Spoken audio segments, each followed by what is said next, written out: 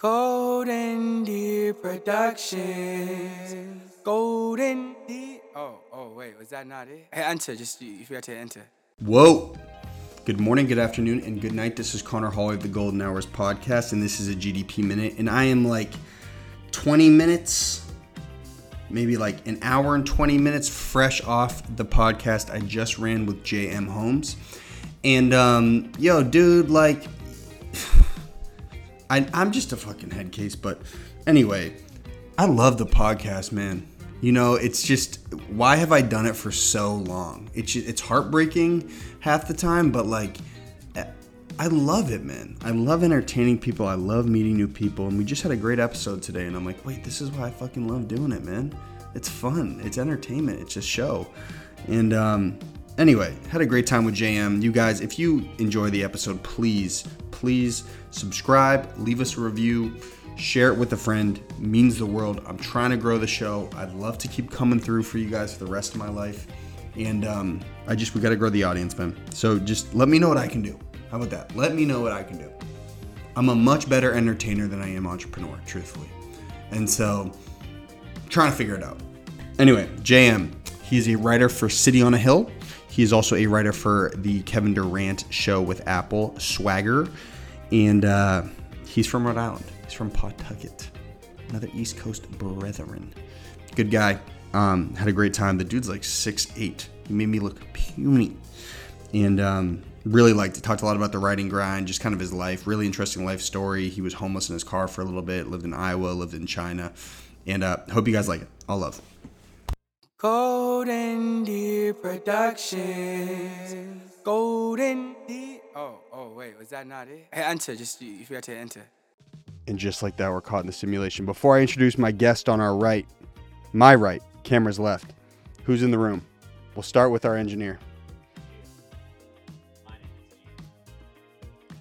That's not my name. That's all you got today, man? You killed it last time. Luke made a movie in Boston. That's what's up.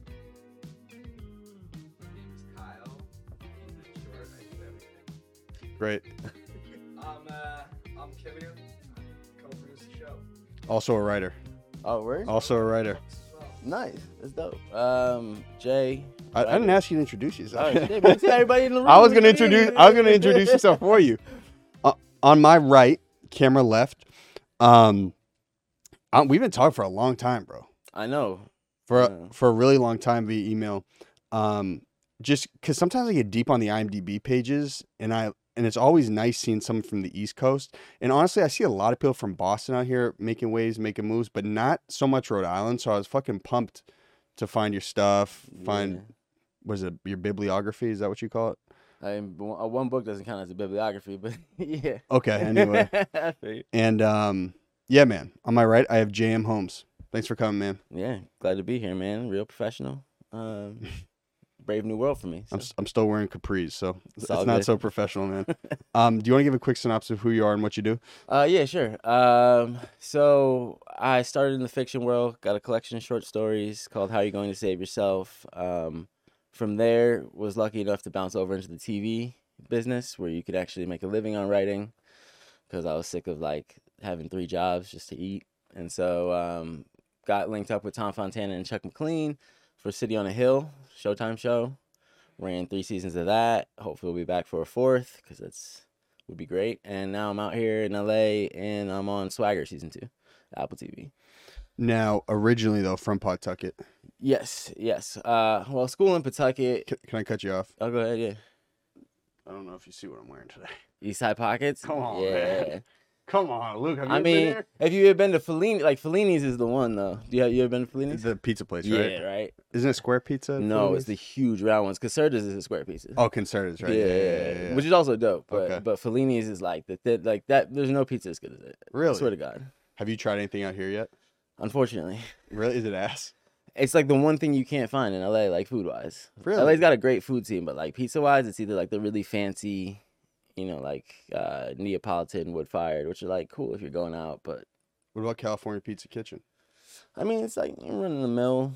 middle grade. It's good, but it's East Coast, you know. Come on, man. Yeah. Like, Well, I'll be honest, dude. I think we were talking with Johan Lennox about it. We had an artist on recently, and I didn't know there was actually such thing as a Boston style pizza. Like that's the way people actually prepare pizza. And I don't. What do they do? Does anyone know? I don't even know what that is. I don't either. No idea. There's like a Boston pizza kitchen here. Yeah, it's like a real franchised restaurant, and I'm looking at it like, yo, I've heard of Detroit pizza, in Chicago, obviously, but in Rhode Island style pizza. South pizza's real whack. Like, what? That Federal Hill pizza. It's like just the cold with just the marinara sauce. My grandma used to crush that shit. But it's not. Now, Nothing. question: did you ever consume Big Tony's? Big Tony's, no. I know they have a location in Pawtucket, don't they? Do they? They have like 2 spots right on Eaton Street in Providence. Golden Crust is. Like, Yeah. Okay, Golden Crust. you did Golden Crust. Sure, unfortunately as well. That's after a That late grease night at blast. PC. Yeah. Okay. But it does the trick, man. It keeps you from getting too hungover. So, but it's a grease bomb for sure. Like, So you had nights at PC. I did, man. I had a bunch of friends that went there. Would have graduated in like 2012. So like they were big basketball. They're still big basketball fans. PC's like nice again now, which is dope. But yeah, many nights. One 4th of July there, which was pretty dope. And that's weird because no one's in school. So Yeah, the off-campus houses. yeah, just going nuts. Word. Yeah. Okay. So I read an interview before this on was it the Paris Review maybe. So you get to college, you're always kind of a smart kid, and then in college you start figuring out, okay, I think I kind of like writing. I guess in like a formal way, in like a way that you could be, commercialized at a point, I mean, I wrote before that. I love to make music. The lyrics was my first love by far. Like I would still do it if I wasn't cripplingly introverted. But What specifically? about the music? No, lyrically, like who do you like? I I saw you like Frank Ocean, right? love Frank Ocean, man. Actually, it's funny because my son's name, my newborn son's name is Ocean, and it's not from that at all, actually. But everyone's like, "Oh, you named after Frank Ocean." I was like, "Look, if he ended up being as dope as Frank Ocean, great." But it wasn't for that. Yeah, I think he is a beautiful poet. I think Lupe Fiasco is like my first the lyricist that I was like, "Holy shit!"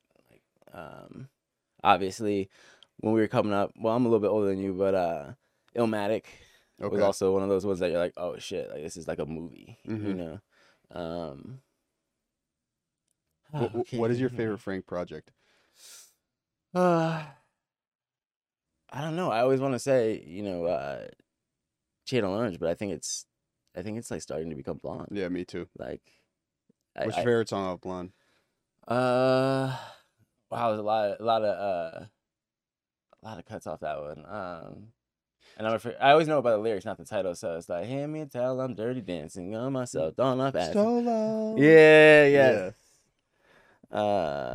Yeah, I love that, man. You know what's really dope about Channel Orange is he references Ladera Heights and like that part of LA a bunch, Baldwin Hills. Yeah. And so then I drove through it and I was like, wow, this is awesome that like these were the places he was driving through when he was actually making that album. Yeah, man. I mean, back in the day, Ladera Heights was the Black Beverly Hills. Yeah, for real. Like, a lot of cities had that like middle class to upper middle class black community back in the day, and that was like the one in LA.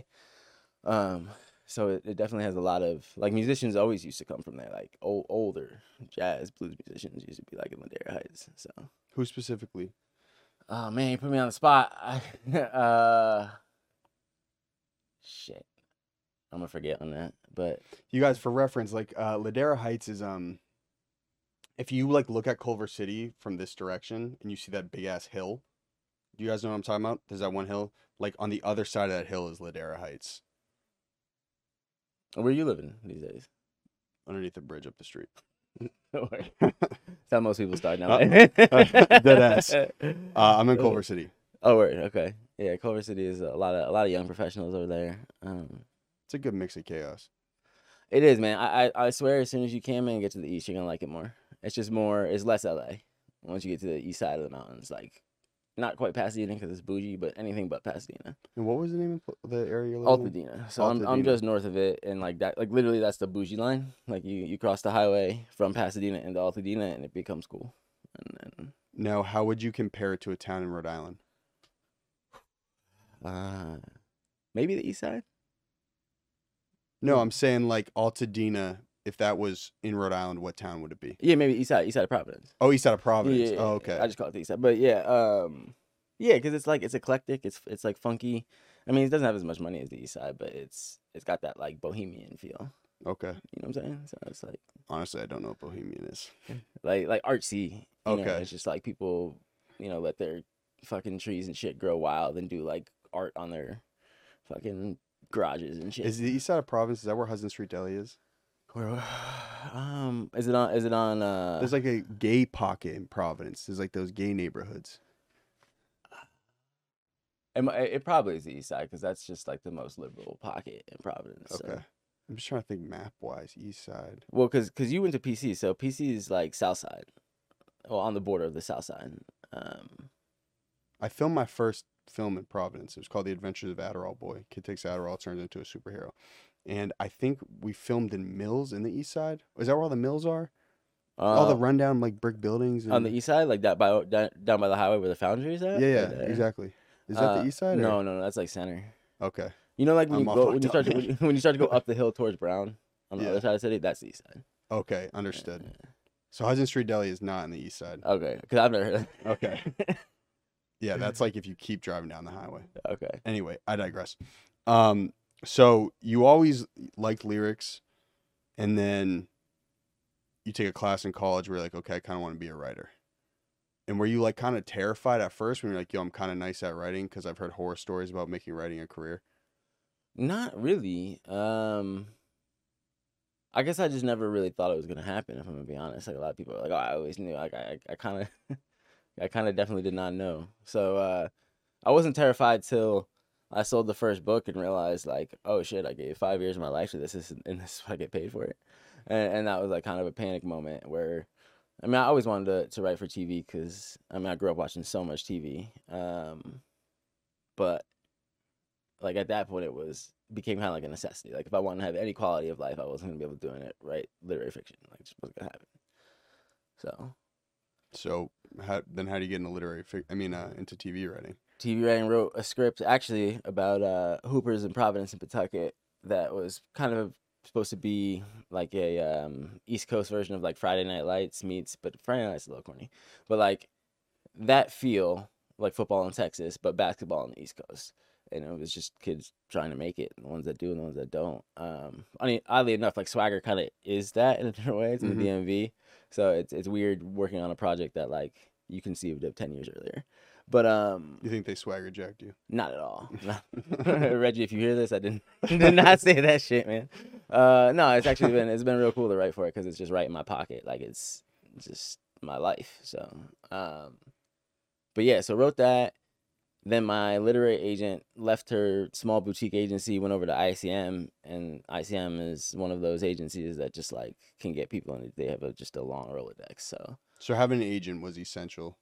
Unfortunately, man, it's hard to do it without gatekeepers in this industry. Like it really is. Like you got to either get lucky and be brilliant. You got to be brilliant and be lucky, or you just need help of institutions and gatekeepers and shit, which is unfair to begin with, just the access to those kind of people. Like Iowa grad school is what gave me the access to agents, and like not everybody has that. And like, oh, you went to grad school in Iowa? What was that like? Yeah, I met my wife there. Oh, really? Yeah, but she wasn't from there. She's from Milwaukee, but I drove from Boston to California to get out here, and so I spent a whole day in Iowa. Yeah, in Davenport. You familiar?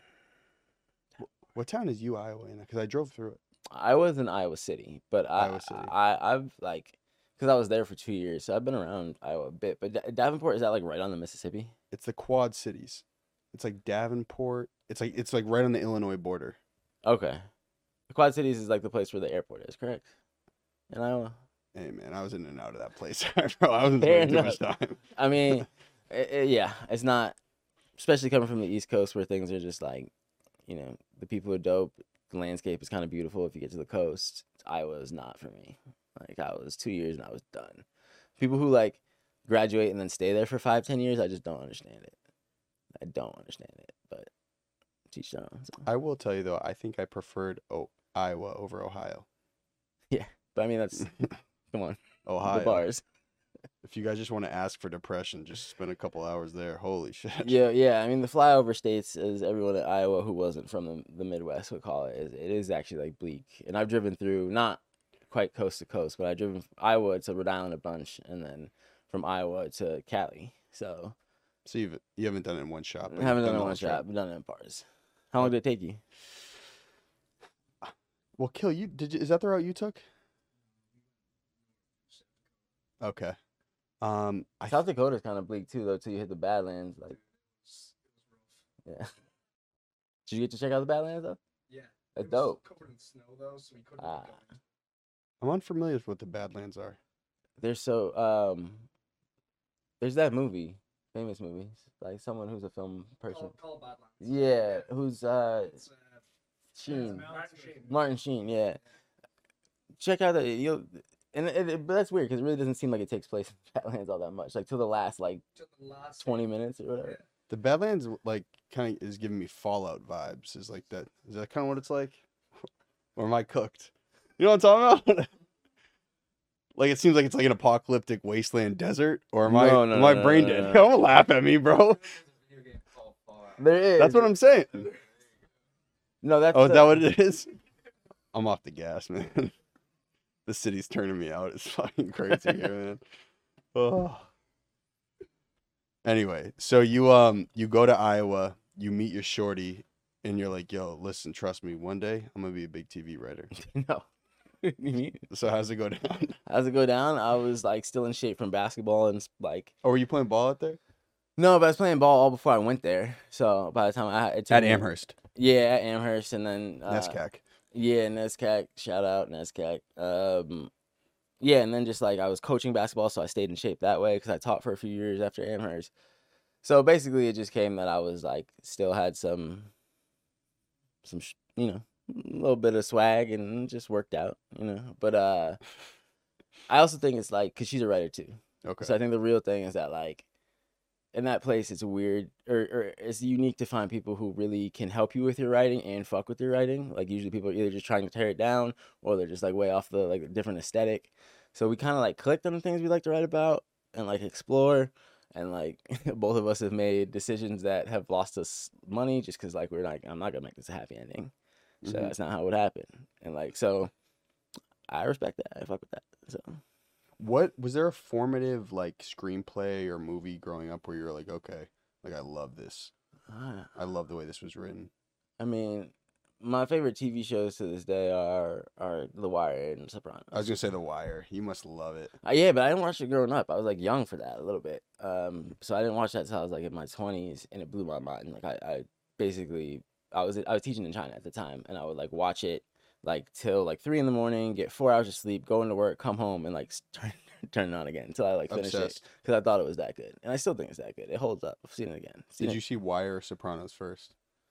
Sopranos, because I grew up and the Sopranos is actually on. My mom loved that shit because she's like the Italian. Yeah, you're from she Italian. Yeah, she's watered down Italian at this point, but yeah. But you're around it in Rhode Island. Too. Oh yeah. Yeah. I mean, we were laughing the other day because one of the dudes I work with, he's a big AAU guy too. He came up in the circuit, and like I said, every team has like one just Italian on it. That I was like, yeah, Poochie Angel, that's my man. Poochie, you know Poochie? Yeah, man. You know Poochie?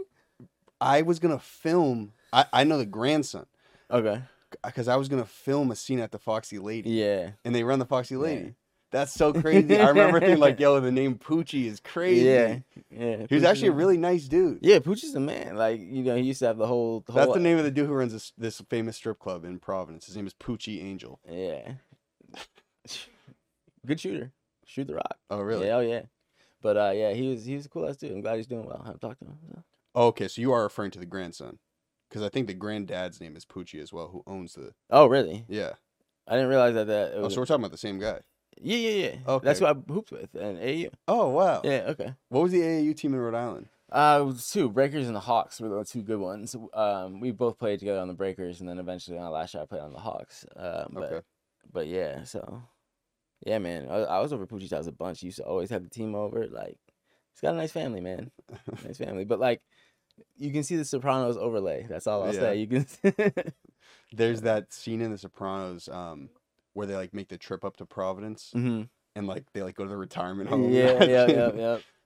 And they're looking around they're like, what the fuck is going on here? Yeah, I love that. I love that Providence shout out and that. Providence is good. Too many shout outs in film. You know. Yeah, I'm trying to think of what else. I mean, Dumb and Dumber starts there for. Yeah, I 2 mean all the seconds. Farrelly Brothers movies. Are they from there? Peter Farrelly went to PC. Oh shit. Okay, I know that. And so like I mean there's something about Mary Yeah. was Me, Myself, and Irene is all Rhode Island stuff. Oh, I didn't know that. Mm-hmm. Oh wow. Let's go back and check it out. So you're watching this stuff growing up. You leave Iowa. When do you get the call? Like, okay, you're gonna come work on City on a Hill. Oh, it was like probably 3 years after that because I was in China teaching for a year. Sold my book at the tail end of. I was supposed to teach a second year in China. Sold my book and was like, I'm good. So broke that contract, left, came back to Milwaukee for a while because my wife was getting her PhD, and then the book money like didn't last as long as I thought it would. So then I just hopped in a car, drove out to LA, was like staying at my cousin's for a bit, staying at a friend of mine who I knew from college a bit, and then in my car for a bit. And then, Really? Yeah, and then I get the call. How old are you? At that point, 23, 24. What was that like? I don't know, man. I was hustling. I was working in 2 kitchens out here, so I was like, I don't know. I was just loving being in LA. I've always wanted to live in LA, like even before the movie shit. So I was like, just making the best of it. Wasn't, you know, wasn't one of those like grim stories. Like, on my last dollar, it's just I didn't have enough dollars for a house. So it was, Were you in the truck? no, that's like I just bought that like 2 months ago. I was in a little a Nissan. So you just like posted up in the back of the Nissan? Yeah, I would just park like around my cousin's neighborhood at the time. They were living like on the Santa Monica area, and people are like, there's just so many homeless in Santa Monica that they like don't really fuck with. I mean they obviously fuck with them, unfortunately, but like I did not get fucked with. So and then from there. Did you see any like wild shit at like odd hours of the night? Sleeping in your car? Nah, man, because I would park on like really quiet streets around my cousins. Like I think it's, and that's why I'm saying like I don't want this to sound like it was like I was destitute. Like I was, I could have called people and gotten money to get back home or something like that. So I'm not trying to say like it was, but yeah, it was just like a pride thing. I'd come out here. I didn't want to ask anyone for any money, and so yeah, and it wasn't long too. It was probably like a month tops. Okay. So, and oddly enough, I got the call then from my agent that was like, "Oh, how do you feel about coming back to the East Coast?" Because the whole time he's like, "You got to be in LA for me to get you a job. You got to be in LA for me to get you a job." Mm-hmm. So I come out here, do all that, working in kitchens, exhausted, and he's like, "Hey, like, you want to go back to New York?" And I was like, "Fuck you, dude." Yeah, basically, I was like, "Yeah, but fuck you." Yeah. and then City and had a freelance contract in City. I was only supposed to be there 4 weeks. Tom liked me, turned into 10 weeks. Liked me, turned into 16 weeks. And then I was there for the whole first season, came back for the second. So, what specifically had you done beforehand that made them want you? Like, was it your book? Was it a specific script? Oddly enough, Tom is a showrunner that like cares less about the LA, like who have you worked for, like how have you suffered, and what he just like cares kind of about the sample. And he read one story out of the collection. It was like, he's like, because I sent him a story and a screenplay. He read the screenplay. He's like, I didn't think much of it, but but he read the short story and he's like, I really loved it, so I'd like you to come and freelance. I was gonna say also, it seemed like in your book there's just a lot of like dark themes about American society, and it kind of seems like there's some crossover with that with City. I don't know if that was. I would say so. I would say that's why Chuck and I fuck with each other and why we're still friends, because he's just, if I'm dark, he is pitch black. So, really? Yeah. Like, yeah, but yeah, definitely. I think there's some crossover, and it's as gritty as Showtime will let us make it. I think like that's the problem with Hollywood in general, is like the executive input always kind of like, not always, but can water stuff down a little bit, But I still think the show is really well written, and I think like obviously Kevin and Alice and Lauren and the whole cast kills it, but Filmed in Mass, right? Partially. partially. Yeah. Yeah. They say that for marketing reasons. Yeah, no. It is partially filmed there, but it's just funny because it was a battle every season, like how many shooting days we could get there. And just because it's just unions make it so you know how it goes. Yeah. You got to hire the whole crew and like locally. And Well, I actually don't know how it goes. I kind of averted that whole process in making my film. Luke, did Luke dip? No, I'm here, dude. Luke, you had to deal with all the SAG stuff and yeah, it's the worst.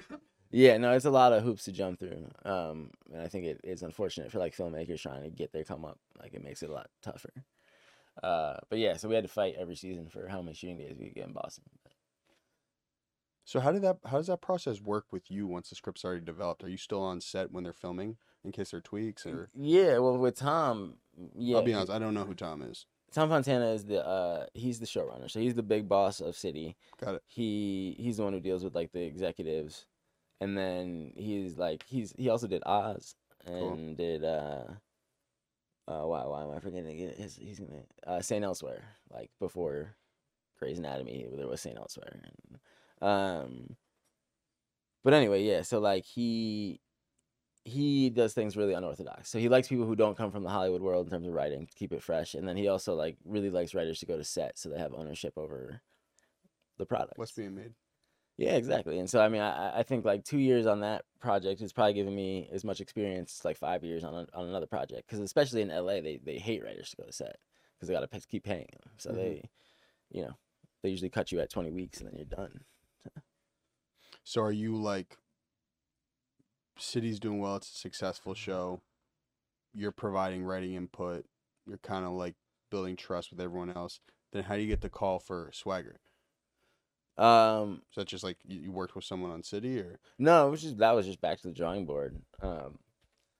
In terms of just taking meetings for other shows or whatever, and I think because my sample, that basketball show I had told you about, like was so in line with the project that when Reggie, the showrunner, big boss of Swagger, read it, he was like, okay. This is dude from New York you're talking about on the phone? Yeah, from Bronx, yeah. Cool ass dude. But yeah, so like I think he read it and it just made sense. Like if there was any job that I was ever gonna get in this industry, it was that one. Like a lot of these I'm unqualified for. I've never been an FBI agent, but like played AAU basketball, got recruited, went to college. So yeah, I think and it's loosely based on Kevin Durant's experience, yeah. Very loosely, but yeah, he's one of the EPs of it, which is cool. Although the season he's had, he hasn't been like as active on Twitter promoting anything because. Understood. Yeah. But so creatively, like, is he like, I kind of want this to be in the show, and then you guys? No, he's not that hands-on with it. I think he might have been season 1 a little bit more, but this season it's been just pretty much all Reggie and then input from Apple. So cool. I'm just trying to ask writing questions for you guys. Do you guys have anything for him? I mean, 2/3 of these guys are writers, so. I do. Go ahead. What kind of stuff do y'all write? Well, what I'm really interested in is to hear how you got your literary agent, because I'm in the process of finding one with the last book that I wrote. It's difficult. Oh, it's super difficult. Hold on, I don't mean to cut you off. So what Killian asks is, how did you find your literary agent? Just so we have it on mic. Yeah, definitely. It is crazy tough, man, and that's why like the MFA is the path I see most people do it. And obviously that's like a crapshoot too, and there's a bunch of luck involved in getting into one of those, but. I did have a friend in New York who really, he just like kept going to literary events and like kept meeting people who were either like editors of like magazines like the Paris Review or like whatever, Callaloo, whatever the publication, and just kept going to those events and being a presence. And then eventually like he got like calls to freelance for those magazines, and then from there just like parlayed it into like, oh, you had that really nice article in the New Yorker, so here's it, You can get an agent off of like that kind of stuff. So it's really just a hustle, just being around it, but it is a grind regardless. Have you felt being from the East Coast and being out here has been beneficial? Like, do you think you have certain behaviors that you grew up with that people don't necessarily adopt out here? What do you mean? I honestly don't know what I mean. I I think what I mean is like, yo, are all people from the East Coast savages and everyone out here lazy? Nah, people out here are like more corporate. They're systematized. Yeah, they're not as like Like even the Let me fact bite that your eyes out. not even it's not even a grit thing. It's like it's just like it's sometimes it's a creativity thing. I feel like even the fact that like you made a film and you just hustled the money. Like people out in LA kind of don't do that as much. They're not willing to just like roll the dice and risk it on some creative shit. You know why? Because they're smarter than me. Yeah, smarter than me They too, played man. with someone else's money. There's so many jobs I could have gotten, and my wife tells me this all the time. Is like, why were you honest in that interview? And I was like, cause the show wasn't good. Like, what do you mean? And so like she's like you're never gonna get a job that way. So I was like, that I had to learn to like be less critical of things. Why were you honest? Yeah, I mean, because I'm critical with my own shit. Like, it's not like I'm sitting here thinking like everything I write is brilliant. Like, I go back to that collection and I have so many regrets for things I didn't do. So why am I not gonna be critical of someone else's shit? But when I am, people are a little bit thin-skinned out here, and I don't get jobs. So like, that's the only thing I would say is East Coast people kind of just tell you they don't do the polite. More abrasive. Not even abrasive, just direct, man. Like, have you ever wasted any words meeting someone in New York? No. Like, I kind of stay out of New York, man. all right. I mean, Boston, I feel like is a similar thing. Like, I remember coming back from the Midwest after I got my MFA, and I was teaching on the North Shore High School. Whereabouts? Up at Pingree in South Hamilton, Okay. so deep North Shore. What are you teaching? English? English, yeah. Cool. English and coaching basketball. And I just remember because I had, just come from being in Iowa, and I was, just like coming out of the house after a big snowstorm, and I was like, like, hey, how you doing to someone? And they're like, well, you want me to buy you liquor or something? And I was like, I had to turn. I was like, oh yeah, I remember. Okay, I'm back home. All right, I got you. Like, because people just say hi in Iowa, and I used to be like that too. Like in the grocery line, people be like, hey, I'd be like, what do you want? Don't fucking talk to me. But yeah, no, that's it, man. I don't think, but I do think LA will change you over time for sure. I mean, if you move anywhere, it will change you. I'm sure you were different when you were in China as well. Oh yeah, I mean, yeah, it's just. What was that like? It was, I don't know, it was pretty dope for a while, and then it was like the worst thing ever. Really? Yeah, like. Where were you? I was in Beijing, and so Wow. I got there in the summer, like late summer, and things were awesome because you could be outside. The city's huge. They have like a bunch of like beautiful thousands of years old temples and shit, and you're just running around having good food. And then it like the winter hits, and it is brutal. They have brutal winters, and I was not prepared for that. It was like the cold was so bad in the air, the AQI was like 500. You had to like just headaches every day from it. Really? Yeah. Oh, it gets. Is it technically smog? Yeah, yeah. It's like our AQI in LA, I think, is like usually around like the worst days we have like get up to like 50. And what is it in Beijing? Like 500.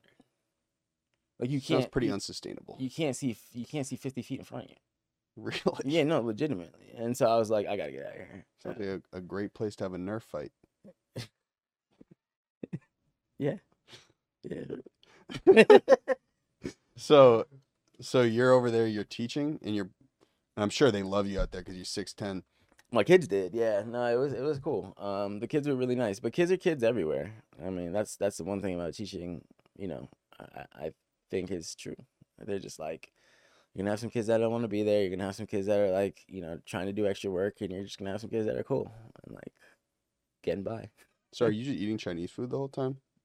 Yeah. I didn't eat much American. Oh, there was a woman like at the end of like in China or in Beijing they have like these huge housing complexes. You probably seen pictures, but like usually each of those has like a little corner store.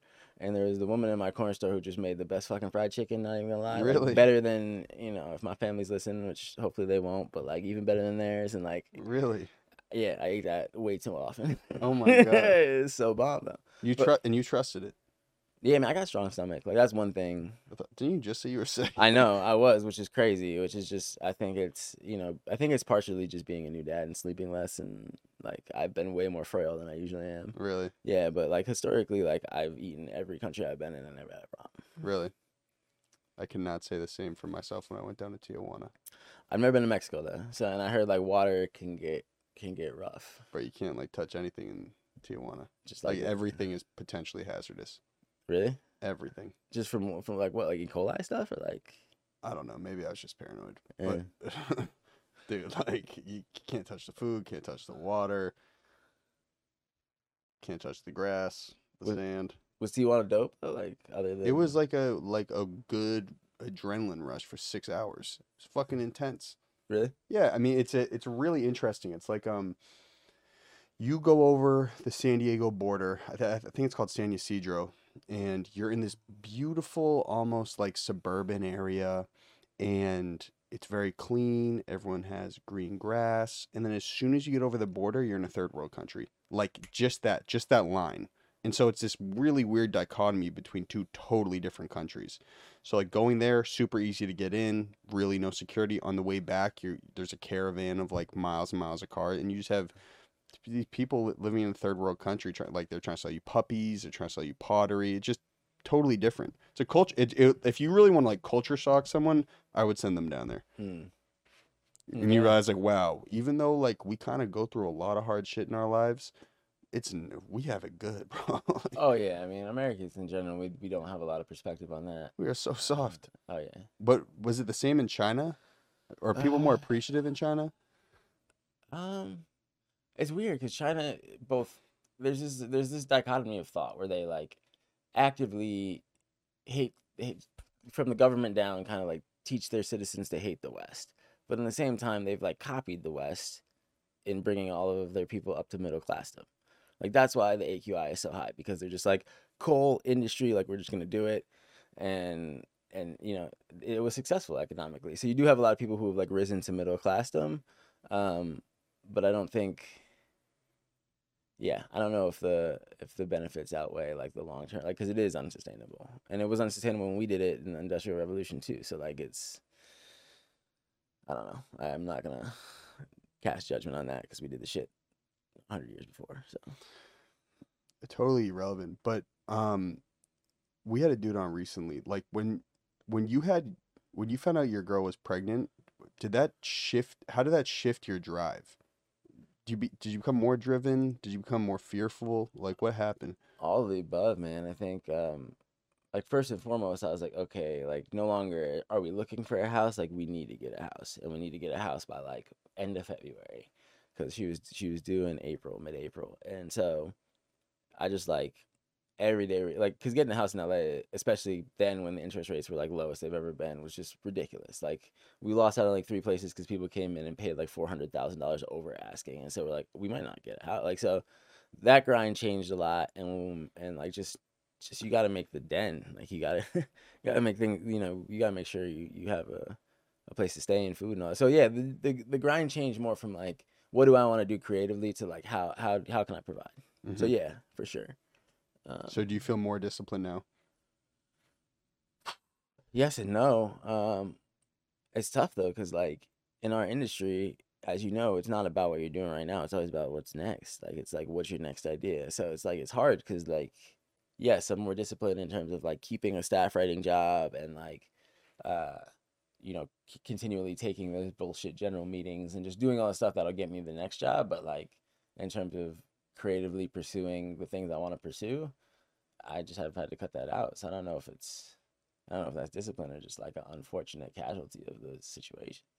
It's probably just short term though. I'm sure eventually you'll get back to creating whatever you like to create. I think so, man. But like having a baby and having a mortgage, like TV money is like good money, but it's really just enough money for that. And so it's like before we had a kid, we saved a lot. You know, because we were just like 2 people and a dog. So, and we were renting places that were relatively cheap for the cities we were living in. But now it's like every month, it's like once we pay all the bills, it's like $100 in that account. And so it's nerve wracking. But once we get financially solvent, yeah, it'll change. Because like she wants to go write another novel as well. Her novel came out. Is she a TV writer as well? No, she's much smarter than me. She's in fiction full time. Her debut novel came out in July. Okay. This past year. Was it called Harry Potter? I think we both wish it would. That'd be awesome. No, it's called The Comfort of Monsters. Good book. Beautiful book. Sad book. Kids book? No. Okay. Dark book. Dark book. Got it. So how old? So you have is it a son or a daughter? Son. So how old will your son have to be when he can read The Comfort of Monsters for the first time? That's a great question.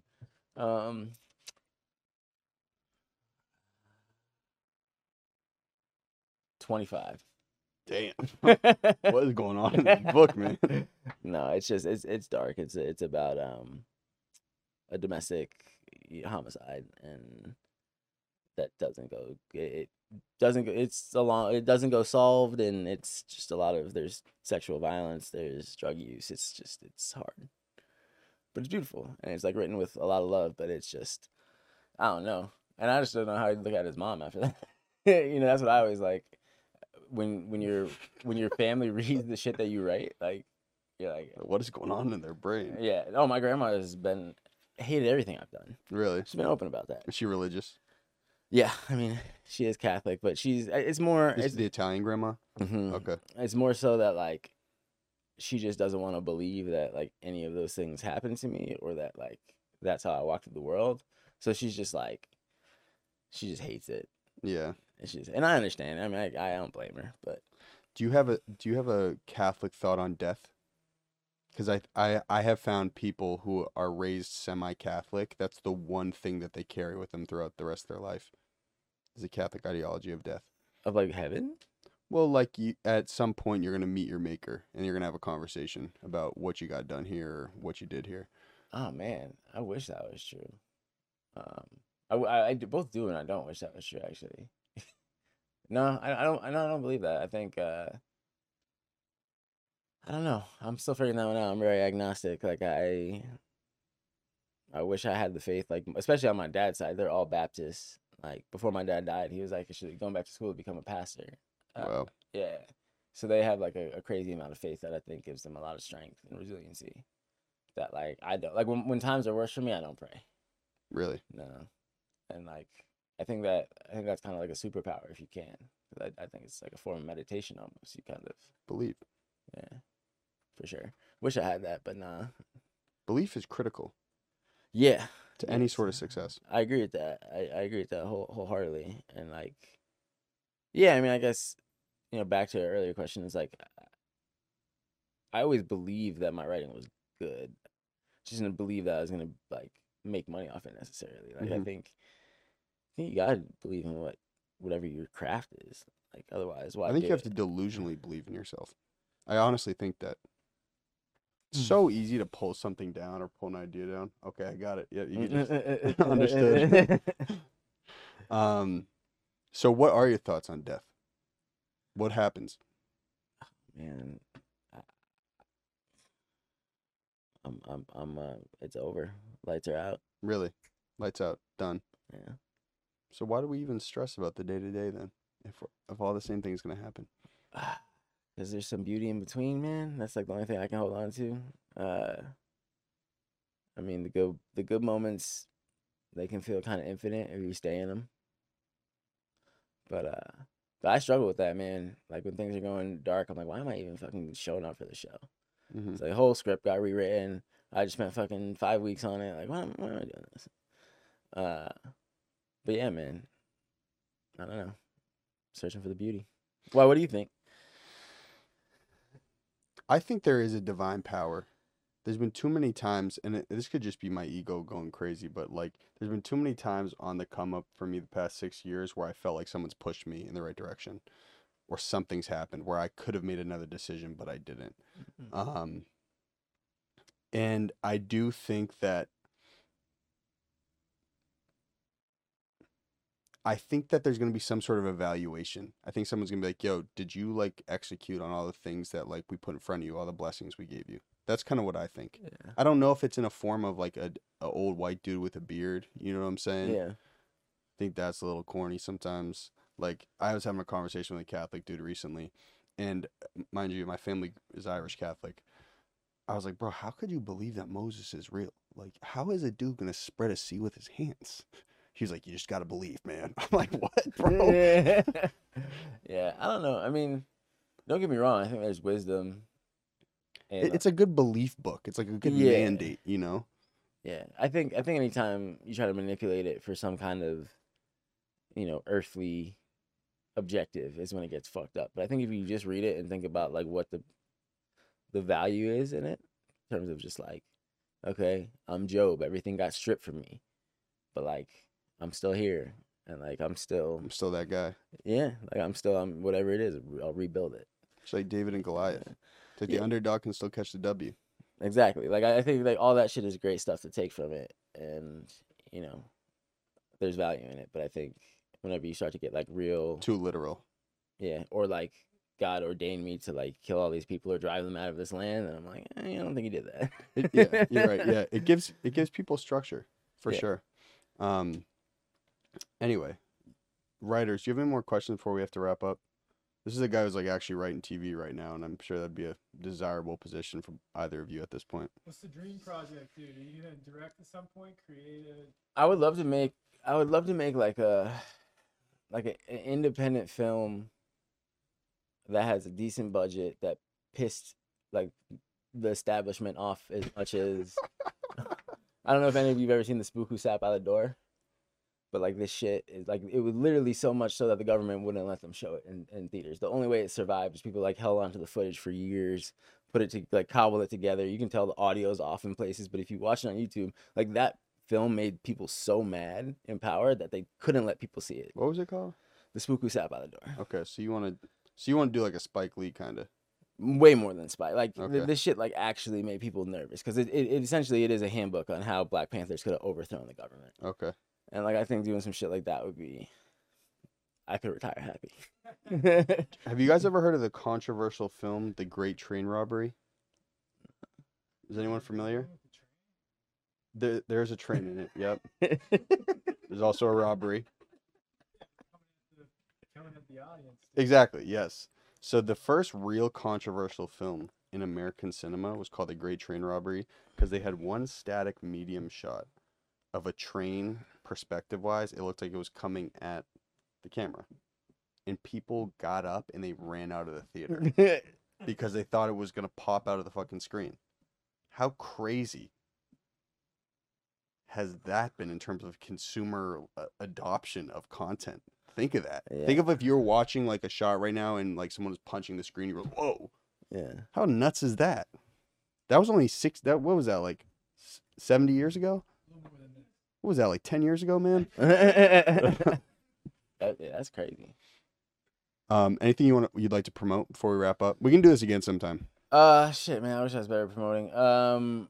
Your book, you're still selling a book. Yeah, still selling a book. Check out the collection. You can shit on it on Goodreads. It's been shit on plenty. But How Are You Going to Save Yourself? I think it's got some beauty in it. It's honest. It's about Pawtucket. It's a love story to Pawtucket in some ways. And then watch the show, Swagger. It's coming out. And Watch City. It's coming out as well. And then I have a second book with Little Brown, which is called Me and Mine. It's not out yet, but when it is, we'd love for you to pick it up. Who is Little Brown? They're the publisher, Hache, Little Brown. Got it. But One more thing I want to ask before we wrap up here. How do you sell a book? You sell it to the publisher? agent usually sells it to the publisher. Okay, got it. But Understood. I think you can skip that step depending on like if you have a manager, if you query editors directly. The second book I wrote is currently being published. I'm working with the editor. Oh, beautiful, yeah. Yeah. Yeah, I mean that's a good way to do it too, because agents just take a cut at the end of the day. So like, if you have a good agent, great. If you have a shitty agent, like just bypass it, go letter, 100%. All right, man. So this is how we start and end the show. I'm gonna say it once. I will not repeat myself.